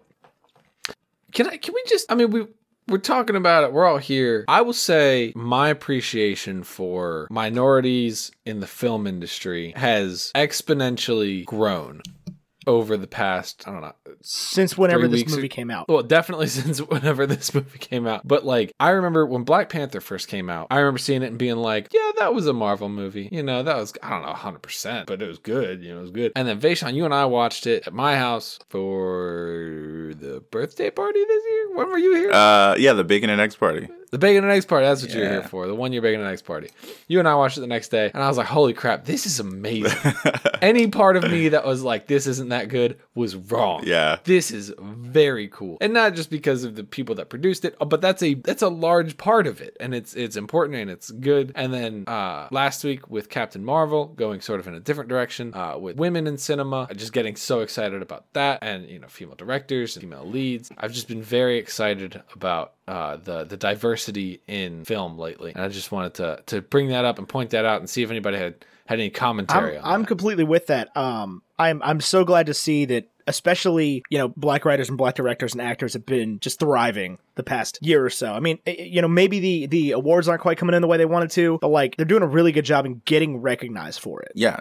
I mean, they're making excellent films. Yeah, too. That's what I'm saying is like it's been extraordinary. Like just even the work that Ryan Coogler himself has done in the past 2 or 3 years. Yeah, for sure. Yeah. And I think that's kind of where the appreciation for this movie in particular comes from, because it's not just relying on the the excitement and the hype of the Marvel cinema universe. When it comes to Black Panther and whatnot, obviously that has something to do with it, but I don't know, it's just so many things that can be appreciated about this film, like we talked about earlier, just like the total out of the blue of Jordan Peele, being able to do this, and then the way it's able to portray in a very authentic way some of the experiences that Black people have, and then also just being an overall good film for everyone, essentially. And so definitely appreciate that and love that about this movie. And then talking about other movies with people of color kind of taking the lead, obviously very appreciative of that, because it just opens up the space for a more authentic feel, but it's movies for everyone. It's definitely movies for everyone. It's just as important for me as a person of color to see people doing well of color as it is for everyone else, because it just gives a different perspective, and that just enlightens people and opens people's eyes, and that's always a good thing, I think. So for sure. And I mean, people are taking notice. Yes. Like Spike Lee was nominated for Best Picture in 2018. He didn't win. Yeah, with a film with the KKK in the title. Man, have y'all seen that movie? It's so good. Oh my god, Vaishon, have you seen that movie? I have not seen that movie yet. I definitely need to see it. Yeah, BlacKkKlansman. Holy shit. I don't love to get into the debate of like what should have won Best Picture, but like that should have won Best Picture. It was so good. And a lot of people, Spike Lee got a lot of crap for the way he responded to not winning. And yeah, I noticed it was that. just like, it definitely showed the worst of Hollywood there for a minute, especially like Hollywood Reporters and everything, because there were so many people, he was on the red carpet on the way out, so many people just like, Spike, are you mad because Green Book, the movie about white people being nice to a black guy, won instead of your movie? And Spike Lee's just like, I'm just mad I lost. Like, leave me alone. Like, right. I've been making movies for 35 years. I finally got nominated. Like, this was rad. I didn't win. I'm a little upset. Sorry. Yeah, exactly. I definitely noticed that. It was kind of almost ironic in a way, but still, I definitely understand that. And that's the thing is, like, that movie getting nominated for Best Picture, Black Panther getting nominated for Best Picture. Why are we waving? Emily just wanted to say hi. Oh, I just saw Vaishon. I just looked up and I just see Vaishon waving at me, and I was like, ah. Yeah. Okay, go on. Yeah, this getting nominated for Best Picture, Black Panther getting nominated, BlacKkKlansman getting nominated. I'm sure Us will get nominated. It's making people that wouldn't normally take notice, and it's in ways that maybe it necessarily shouldn't, but like they'll get there, because like I've had a bunch of people be like, "Oh, I loved BlacKkKlansman. It's such a great movie. Adam Driver did such a great job," and I'm like, right, you're right there. Like, you're so close. You're right there. You'll get it. You'll get it. It'll sink in. Give it 2 weeks. It'll sink in. You're gonna want to watch it again. Yeah. I promise. And I think with that whole thing, we've seen a lot of filmmakers, actors, producers, everything like that on the people of color side of things. I think the next industry that probably needs a little facelift on the diversity is film critics. Yeah. I think that, like Ethan and I are sitting here, two young, straight white males. We add to the conversation, but I think most of what we say is noise. I think that we have nuanced ideas, but I also think that we can't possibly have the perspective necessary to speak for all people, right? In the world of film review. And so we actually try to go out and find people to help us understand where we lack, instead of just turning in an article being like, yeah, it was cool, but like I'm not black, so like whatever. yeah, it didn't have anything to do with me. Exactly. And that's why I think it's just as important. Obviously, I hope that the movie critic world does become more diverse, but I think it's just as important for people who aren't of color to engage and watch these movies as it is for people of color. If not more important, because in a lot of ways, just to put it bluntly, they have a little bit broader of a voice and influence in certain circumstances. And so now that other people are being able to have that as well, obviously is very important. So So yeah, that definitely makes sense. For sure. And this was definitely like a movie where, it was made, at least in some part, for white people to listen and pay attention and see some side of it that they wouldn't normally see. Whereas a movie like Black Panther is very important for the reason that it gives, especially young black kids in America, it gives them that opportunity to have a superhero that looks like them. And the same thing just happened with Captain Marvel. It's like now you've got these two complete groups of people that had never had that feeling before. That are like, there's a superhero that looks like me. Yeah, I mean, and I think obviously this isn't a Black Panther review, but it does a great job of like juxtaposing, starting off in Oakland and then going to Wakanda, where they're like their royalty and their family and they're taking care of each other, and so being able to see that as well, that is just as important as just being able to see yourself as a superhero, being able to see yourself as someone outside of that Oakland experience that they try to portray in the beginning. For sure. Yeah. And then I guess for Get Out, kind of did the same thing. Obviously, it turned into horror to teach a lesson, but also it very well can bring a presence or a meaning behind interracial relationships as well. So, I've got two questions here. I'm gonna ask them both first, so I don't forget them. First, does this help or hinder interracial relationships moving forward? 2, Ethan, at any point watching this film, did you feel personally victimized by Jordan Peele? Yes, I think it definitely helps. I think that as long as white people are actually going to see movies like this and opening their eyes to movies like this, me included, like I've grown up so much just especially in these kind of conversations since I saw this movie, and not necessarily as a direct result, but it sure as hell didn't hurt. It's like I think it's definitely important. I think it's definitely going to continue to help things, and as long as Jordan Peele keeps making movies that people go see, as long as Ryan Coogler keeps making movies that people go see, like that is the most important thing. Keep giving a voice to those stories is the most important thing. And was there any point where I felt victimized? No, not at all. I don't think I ever felt like, wow, he thinks less of me. But I think there's lines in the film where like tragically relatable. Like I've definitely caught myself saying things like, I would have voted for Obama a third time, which I think you're just bringing that awareness to like, I know you think you're being helpful, but you're actually not. And that's the real thing, is like that is that is the worst scenario that a lot of people partake in daily, is that like that forced relatability, that like I have to find some way to level myself with this person. And it's like, Vaishon, does that kind of rhetoric help at all, or does that hurt? Or like, honest to God, like give me your true opinion. Like where? No, yeah. So do people say that to you in real life, like stuff like that? oh yeah, all the time. And I think that it's important. So first of all, I'll just answer Tyler's first question, which helps or hurts interracial relationships. And I think it definitely helps because it brings about a conversation. And that's always important versus, putting things on the back burner or whatnot. But I think it also allows for both black and white people to take a lesson in the context of a movie versus, I don't know, because it kind of sets up a scenario. It sets up more context in certain circumstances, and it gives you a way to kind of step back and look versus being able to just experience it from a very personal point of view.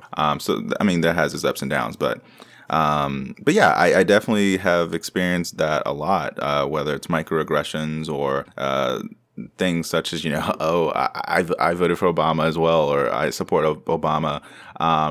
And in cases, it definitely can hurt because I feel like what that does, it in that moment, you're not trying to relate to me. Well, you are from your point of view, but in my head, it just feels like you're making an assumption about me and you're taking it and painting me with a broad brush. And so in certain circumstances, it can hurt because it's just a microaggression, or it can be perceived as just an assumption that you're making about me because I'm black. I must like Obama too.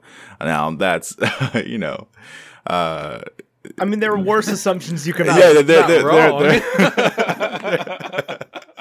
There are not to get too political here, but yeah. So I mean, that's a bad example, but there are a lot of other assumptions out there that can be made that can kind of hurt because it gets to not you just trying to relate to me. It's about you making an assumption about me and taking that as fact, and then trying to pull that out of me in some way. Like, okay, I like this too. I'm sure you do because you're black, So that's kind of where that hit home. And that was definitely a thing that like I had to sort of learn even just talking about this movie to people and talking about Black Panther to people. It's like, you know, I started to realize how many assumptions I make just based on anybody, not just people of color, but anybody. That was definitely where something was thrown into sharp relief for me when I started talking about these movies. It's like I can't guarantee that just because somebody is a black person, they've seen Get Out, they've seen, you know, Black Panther, and if I go up and start talking about movies and then immediately jump to those movies, like I'm gonna look like an enormous Fortnite. Like yeah, for sure. And it, no, I mean, I'm with sure. that. Like, no, seriously, like if I did that, and that's one of those things where like I almost can't stop myself from talking about it in the first place. Like I can't, I catch it on the back end, and I'm like, Frick, that was so tactless. No, yeah, I understand that for sure. And I think, I mean, if we're being honest here, all people do that. They make assumptions about groups of people, especially groups of people that you may not be as familiar with. You make assumptions, and that's kind of how we get to stereotypes, and stereotypes become, prejudice, and then it can get out of hand, obviously, very quickly. But if you are able to take a step back and think about it, and just engage in a conversation in an honest and open way, I think that's something that you'll definitely be able to learn from and move past. But I definitely have experienced it quite a bit and understand where it comes from. It's not like I walk up to a white person and assume a thing about them.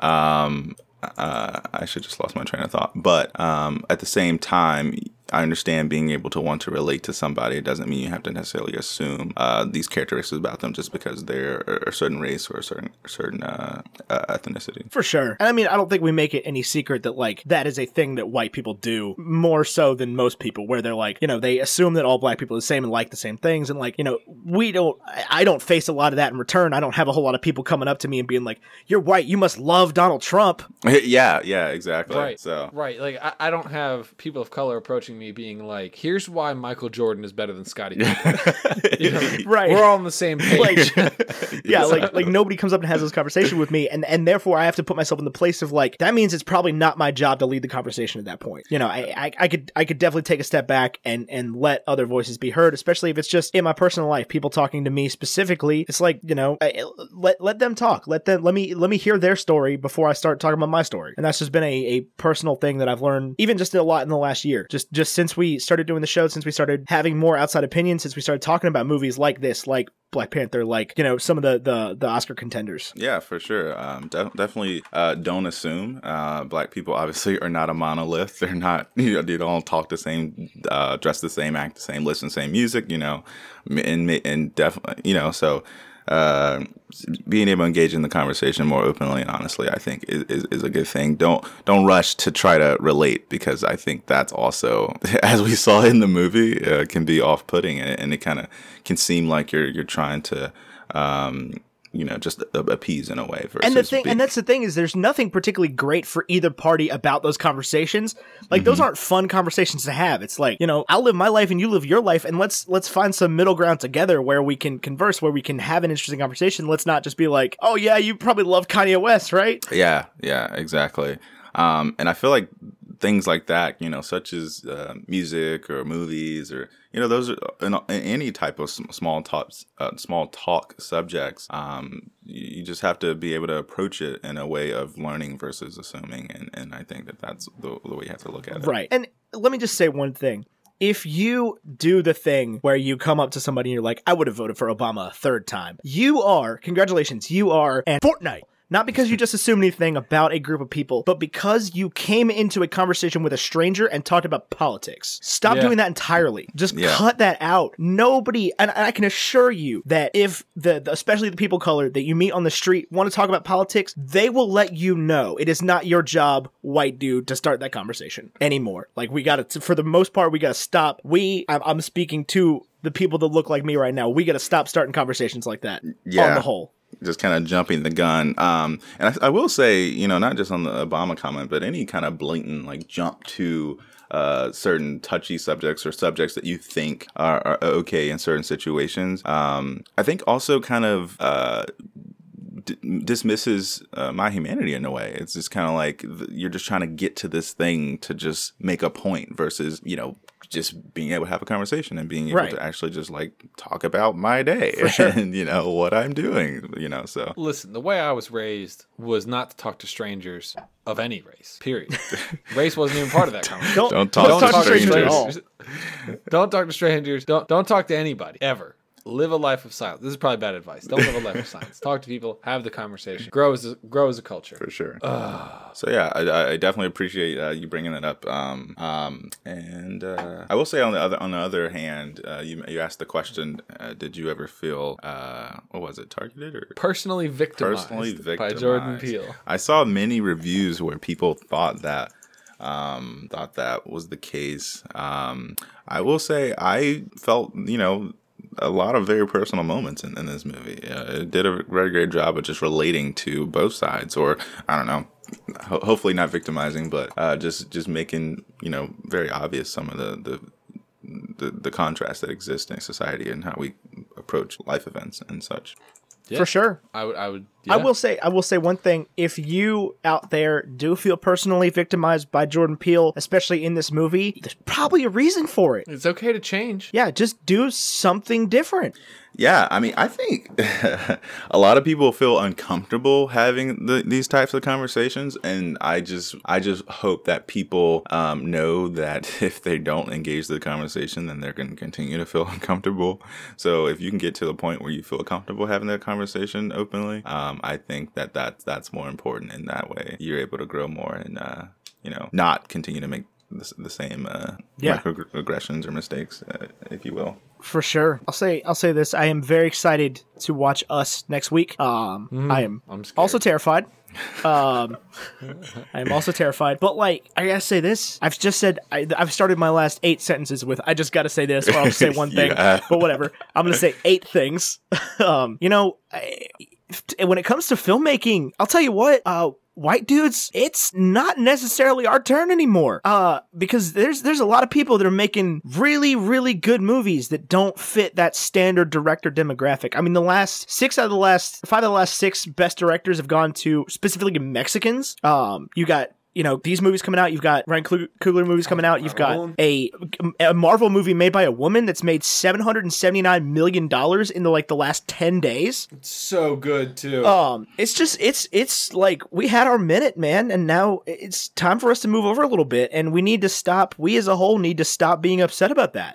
Here's the thing. Here's the argument I normally see. I think the approach people want to see is if 10 out of 10 great movies are made by straight white men, then let's make 20 great movies and give the other 10 to minorities, people of color, women, etc., etc. But there's only so much room on this stage. Right. And like look at the movies that get nominated for awards, specifically the movies that do really well. It's like a lot of it is turning the other direction. It is. And that's such a great thing to see, because we're getting so many different voices.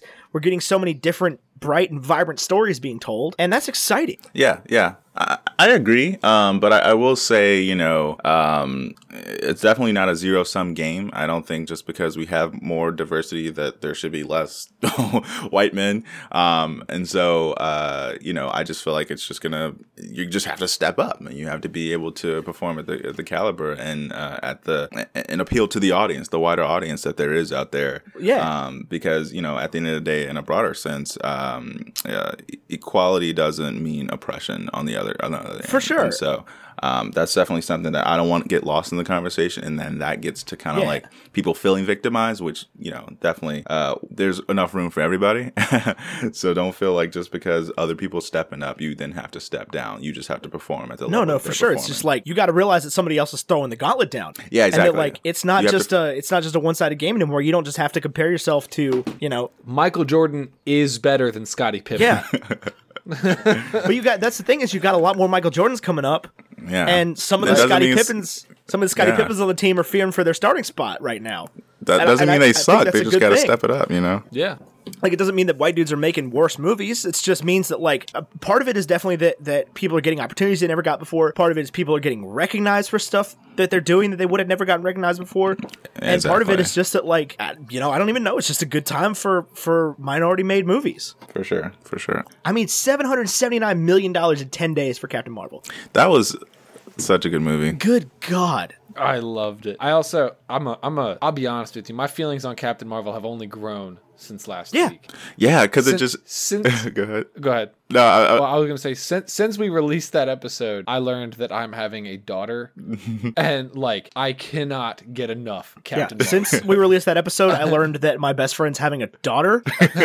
yeah, since that episode was released, I learned that someone I know is having a daughter. Right. So it's like, and then he gets incredible. to have a daughter that grows up in a world where that character exists. Yeah. They're like that. Your I've been daughter reading- never has to live a single day in her life not having We're- Captain Marvel to look up to. I know, not having Brie Larson. You know ever what? If since- she grows up and she's like, I'm a huge Iron Man fan. Captain Marvel sucks. That was a bad movie. It's like, I mean, cool, but she had that opportunity. Like, yeah, Right, it was there. yeah, and And as long as she's a Marvel fan, not right. I'm kidding. Actually, I have right. You can't see it, but right next to me is a Wonder Woman costume because she'll be 3 months around Halloween. It's a 3-month size. planning ahead. I mean, Wonder Woman's great too. Yeah, Wonder Woman's awesome. It's just not as good of a movie. No, it's not. But I think there's a lot more rich history of the character with Wonder Woman. There's a lot of more stuff to pull from. Oh, for sure, for if sure. You're looking, If you're looking at Captain Marvel, who was as in the current iteration, the costumes we see, the character we're looking at, the very idea of this person was in 2012. right, Like for sure. And whereas Wonder I've been Woman's watching Wonder Woman cartoons since I was a child, like Justice Right. League stuff. But it's like, and it's not Wonder Woman's fault. It's not Gal Gadot's fault. It's not the character's fault that like DC just doesn't have as competent of a team around the movie. Like, Well, it's got better reviews. It didn't make as much money, but critically it did better. yeah, but it's not as good. No, I agree. I think Captain Marvel's amazing. for sure. Captain Marvel shook more branches, therefore it got more rotten fruit as well as fresh fruit. Well, yeah, it was so good. I loved it. And now Anyway. it's just kind of like stewing, because you're just waiting for what's next. Oh, I know it's so God, I like cannot it's wait. so far away still. It is over a month. I cannot wait. I'm so like everybody's so nervous. That's the thing is like I'm not nervous. I don't ever get those feelings about these Marvel movies because like there's nothing I can do to change the outcome. Like I do not have that power. So I'm just like I'm excited for it to come out. I'm excited to watch it, but like I'm not nervous for the outcome. It's like if they kill my favorite superhero, like oh darn, those movies still exist. Right. It's not like they lock them up forever. Like well, Thor's dead now. You can never watch Thor Ragnarok ever again.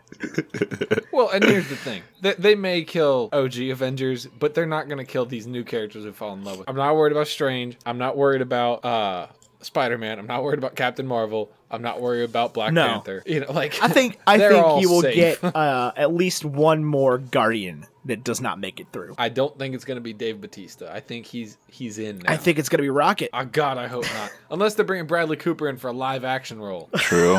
Hey, you sound kind of That would be familiar. the only way I'd be okay with it. Who would Bradley Cooper play? Ant-Man 2. Fantastic. Mr. Fantastic. Ant-Man 2. Scott is already Yeah, the third Ant-Man. The guy that takes over for Scott Lang. right.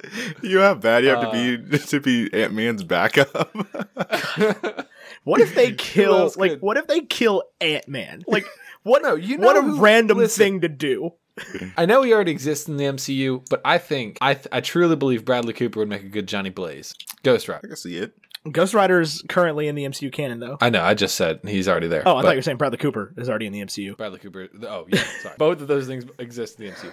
I know if he wasn't already a character in Agents of S.H.I.E.L.D., and I'm glad that they went that direction with Agents of S.H.I.E.L.D. and brought in like a major character like that, even though I didn't watch it. I think that strengthens the story. I think he would have made a good Daredevil. Or not Daredevil, Ghost Rider. Trying to think of other Marvel heroes. I know they've used so Bradley- many is the thing.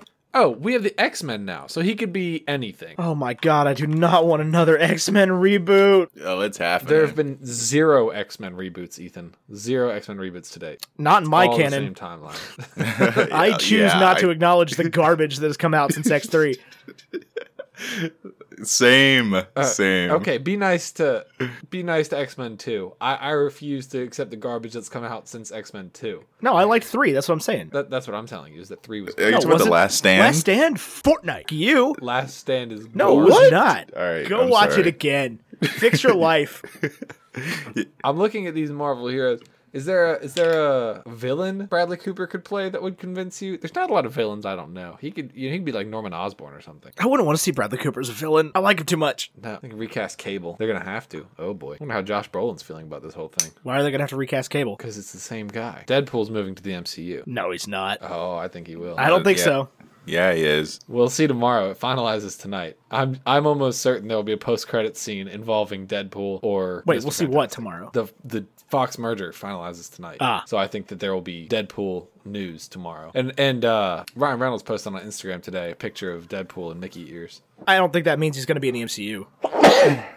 Yeah, I mean, he's definitely owned by Disney now, but I don't know. Yeah, this is where the MCU can do new universes. I'll tell you. Also, yeah, like Deadpool can break the fourth wall. He can definitely break that canon. I think the only, sadly enough, I think the only character in a separate franchise that they could bring in pretty easily without much question would be Tom Hardy's Venom. There's just no presence right now for West Coast Avengers. So they could just be like, oh yeah, that all happened in San Francisco while nobody was there. Right. Well, I mean, Tom Hardy's Venom's part of the Spider-Verse, so...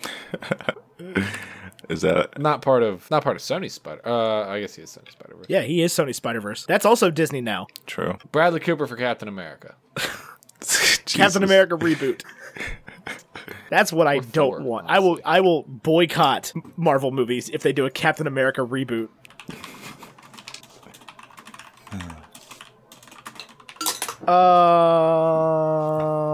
Yeah, so let's do a wrap up. Holy Fortnite. We've been talking for an hour and 50 minutes. Oh, look at that. That's right where we're supposed to be. That was so quick. Done did it. Yeah, it happens fast. Wrapping up the show. Do you love coffee? I love coffee. Go to carlinbrothers.com and use promo code BACON at checkout for 10% off your order. I don't think you have to go through the other things that we said earlier. But try it and let us know. The link is in the description. Just click on that, and it'll take you there. And then you type in BACON, that's BACON, Bravo, Alpha, Charlie, Oscar, November. I'm going to get it right this week. BACON at checkout for 10% off your entire order of coffee, or tea, or cold brew, which is coffee that's cold and already made. Yeah. Anyway, guys, what did you think of this movie at the end of the day? How does it leave you feeling? Like it was awesome. I very much enjoyed Get Out. I know we went on a tangent there, but Get Out was legitimately awesome. I think that was our most topical tangent ever, though. Well, maybe not the Marvel part, but the whole, like, how do you feel as a person in America part. Yeah, for sure. No, this movie was great. I loved it. Very thought-provoking, and it also just made me feel a lot better by the end of it than I did towards the middle. But overall, I thought it was pretty great. And like the thing is, you take all the race stuff out of it, it's still one of the best horror movies that's come out in the last a long time. Yeah, I would agree with that. Just as like a film, it's very interesting. Even if we had totally perfect race relations, this would still be a banger film. Yeah, for sure. Especially among horror movies. Yeah, just the concept of a family kidnapping people to, transmit their being. And it was not particularly scary, but I've definitely heard that the movie we're watching next week is terrifying. Yeah, I'm very scared. I also think it's probably going to be our least downloaded episode ever. I mean, I don't know about because that. No one's going to see that movie that listens to our show except for Rachel Dickhausen. Yeah, I feel like everyone's going to go in a theater expecting like a Get Out 2, and it's just not going to be that. Nope. Negative, Ghost Rider. They are going to be terrified. Yeah. Still super excited to see it, though. You want to hear my thoughts on how much of a little Fortnite I was watching the entire movie? You can tune in next week. I'm so scared. I'm terrified. I'm seeing it opening night. Do you have tickets? Nope. It's probably fine. This is Roanoke, Virginia. There are as many movie theater seats as there are people in this town. But I mean, that's also, I can get tickets. That's not a problem. That's the only time, because Kate wants to go with me, and that's the only time she's available between now and when we record. Awesome. So, is there a villain? All of the family. Everybody except Chris. The whole family. Everybody except They're Chris and Ron. genius. This is some Heath Ledger level shit. The, like, hive mind villain. Yeah. Yeah, it's a good mom. one. I would say the mom is the mastermind. The big bad, yeah. The mom and the grandfather. Yeah. Yeah. I feel like the dad's almost doing it just to, like, keep the tradition alive, but the mom is just like, she's taking full control. I feel like the dad doesn't even know he's doing it. Yeah, I guess. I think at the end of the day, he's just a guy that loved Barack Obama. I'm pretty sure he's the one doing the surgery. Right, but I don't think he's in control of his own, like, faculties. I think he is. You don't think so? I don't know. I kind of don't. I don't want to believe that the mom's controlling everybody. No, I think that they allow her to. That just seems wild to me that you would get this many people in on it. Like, I know... Oh, I don't think she's controlling the friends. That's the thing is, like... I think they sold the friends. I know a bunch of white people, and, like, I don't know anybody that would do this. That would buy this? That would buy this product? Yeah, that would be in on this thing. Granted, I guess that I don't live in that sort of affluence. Yeah. No, neither do I. I wasn't about to be like, well, I do. Yeah, where like my closest neighbor is across the lake. Yeah, that's true. My closest neighbor is no more than 10 yards away from me at this moment. My neighbor's on the other side of this wall. Yeah, well, you live in a city. Indeed. Fair enough. Let's put it on the big board. Well, we have to do Captain Marvel as well, which we said we would do first thing this week. So we're doing it first thing before Get Out. We're doing it second to last thing. I say, okay, starting from the bottom, better than Venom, better than Transformers, better than Crimes of Grindelwald, better than Lego Movie 2, better than National Treasure, better than Ralph Breaks the Internet, better than Lego Beggarman, better than Emperor's New Groove, better than Bumblebee, better than Miracle, better than Princess Bride, better than Interstellar, better than Toy Story, better than Batman Begins, better than Dark Knight Rises, better than Toy Story 2, better than How to Train Your Dragon 3, not better than Toy Story 3. Number 4 is where I'm putting Captain Marvel. I would actually say that Captain Marvel is better than Toy Story 3. I think I liked it better. But I didn't like it better than Interstellar. So Yeah, I would say it's better than Toy Story 3 for sure. Okay, I can jive to that groove. A new groove. That's fine with me. I honestly, I feel like there's a little part of me that says Toy Story 3 is sacred, but that's fine with me. So that just puts Jurassic Park and Dark Knight above it. I think those go without my saying. Toy Story stock dropped today specifically. The Toy That's Story so 4 true.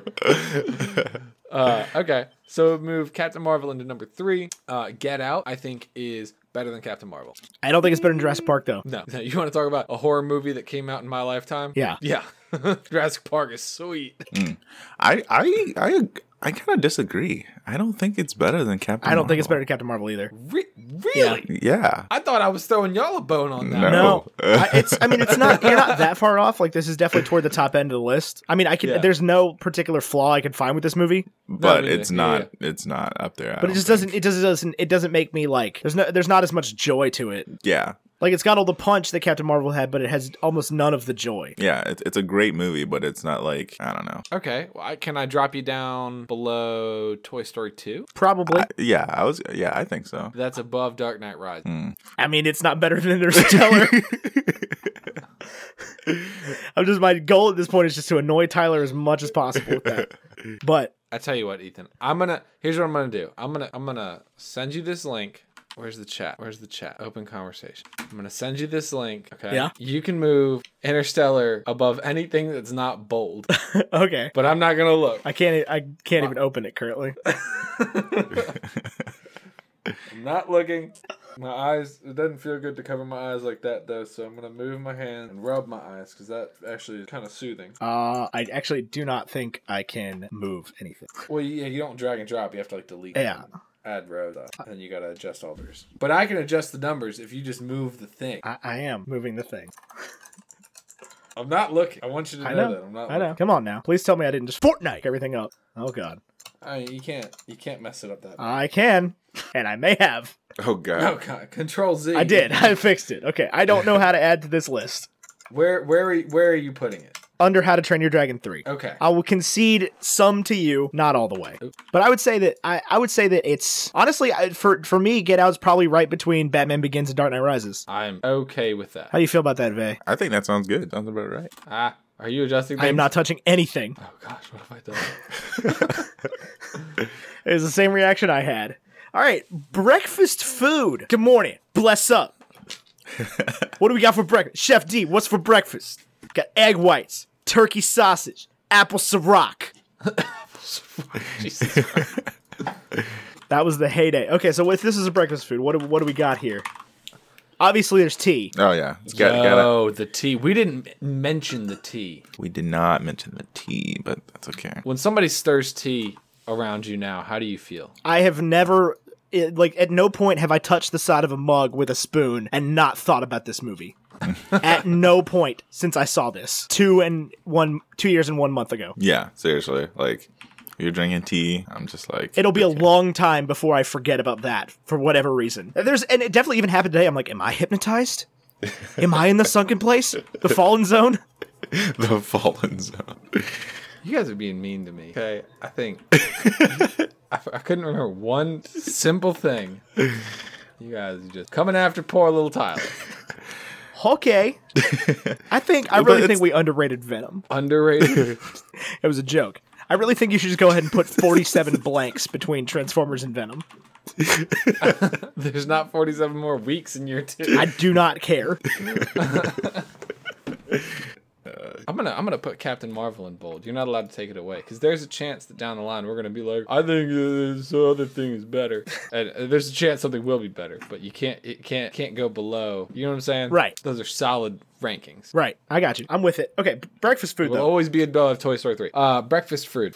Breakfast fruit. Fruit Loops. Fruit Loops. A cup of Fruit there you Loops. Go. Separately, a cup of milk. Separate but equal. Blank. J.K. Rowling. I'm with the Fruit Loops. I'm with the separate but equal Fruit Loops. Separate but equal Fruit Loops. Jesus Christ. With a cup of tea. 1 cup of Fruit Loops, 1 cup of milk, 1 cup of tea. And a spoon. Spoons. Wow. I'm going to go with a cup of tea, an English muffin. Explain that. It makes you wonder, but it still can be good on certain occasions. Man, the way you ponder English. Vaishon has a crisis with his English muffins. Duly noted. It makes you want. I'm just gonna leave it right there. I don't even want any more explanation. I just want that. I want that on a T-shirt. It makes you wonder, but it's still good. I'm with that. We've done villain. We've done everything. We've done everything. Look at us. Look at us. We're only 5 minutes over time. That's not too bad. Ethan, that's not bad at all. Fair enough. Vaishon, any last thoughts? I just want to say thank you guys for having me on here. It was a very cool experience. Also loved reviewing this movie particularly. Super excited for our upcoming contest. And you guys are awesome. Thank you. Very much appreciated. Vaishon, where can we find you?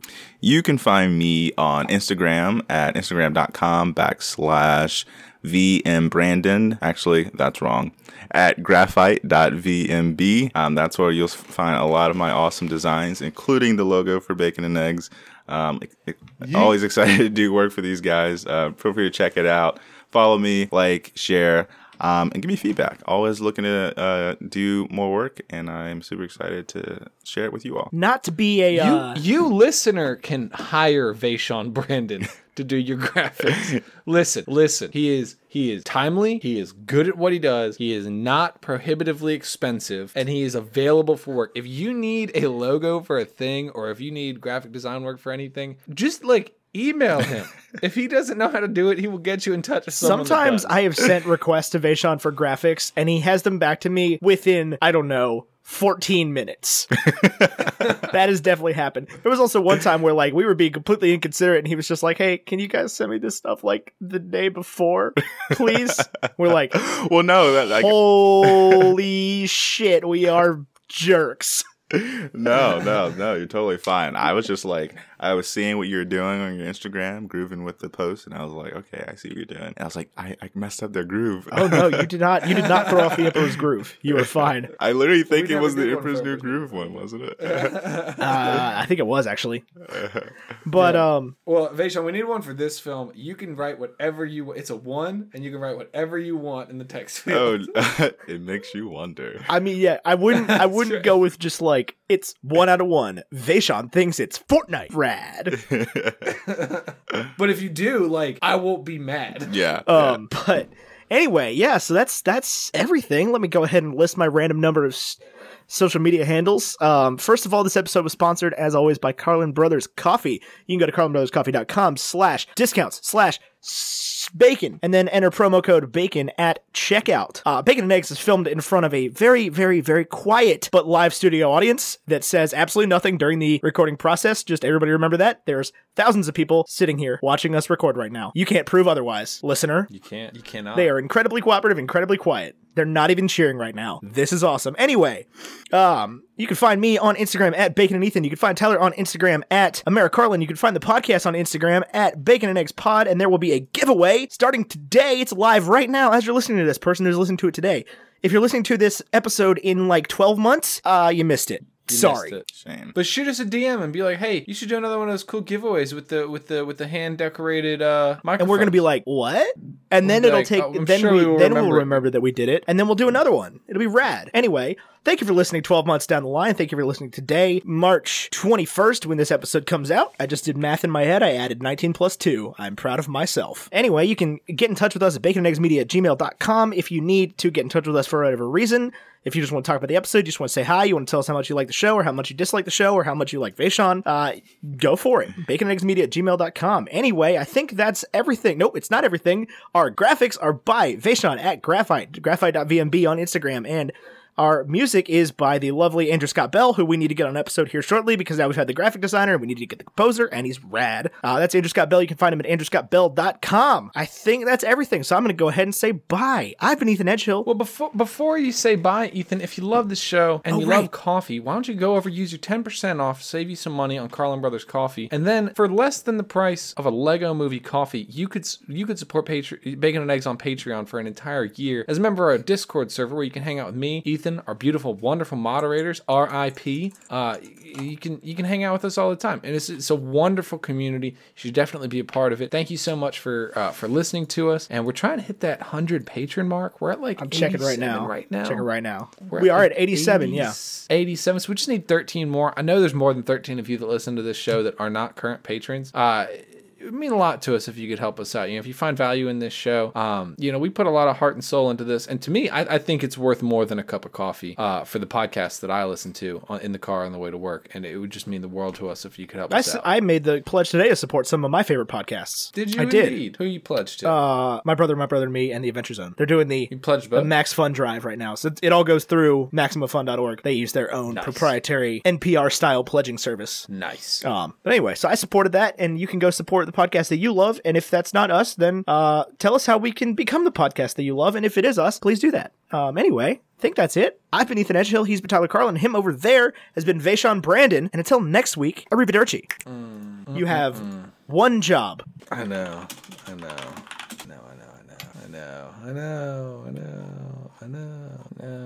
Hold on, I think I had one. Allison Williams.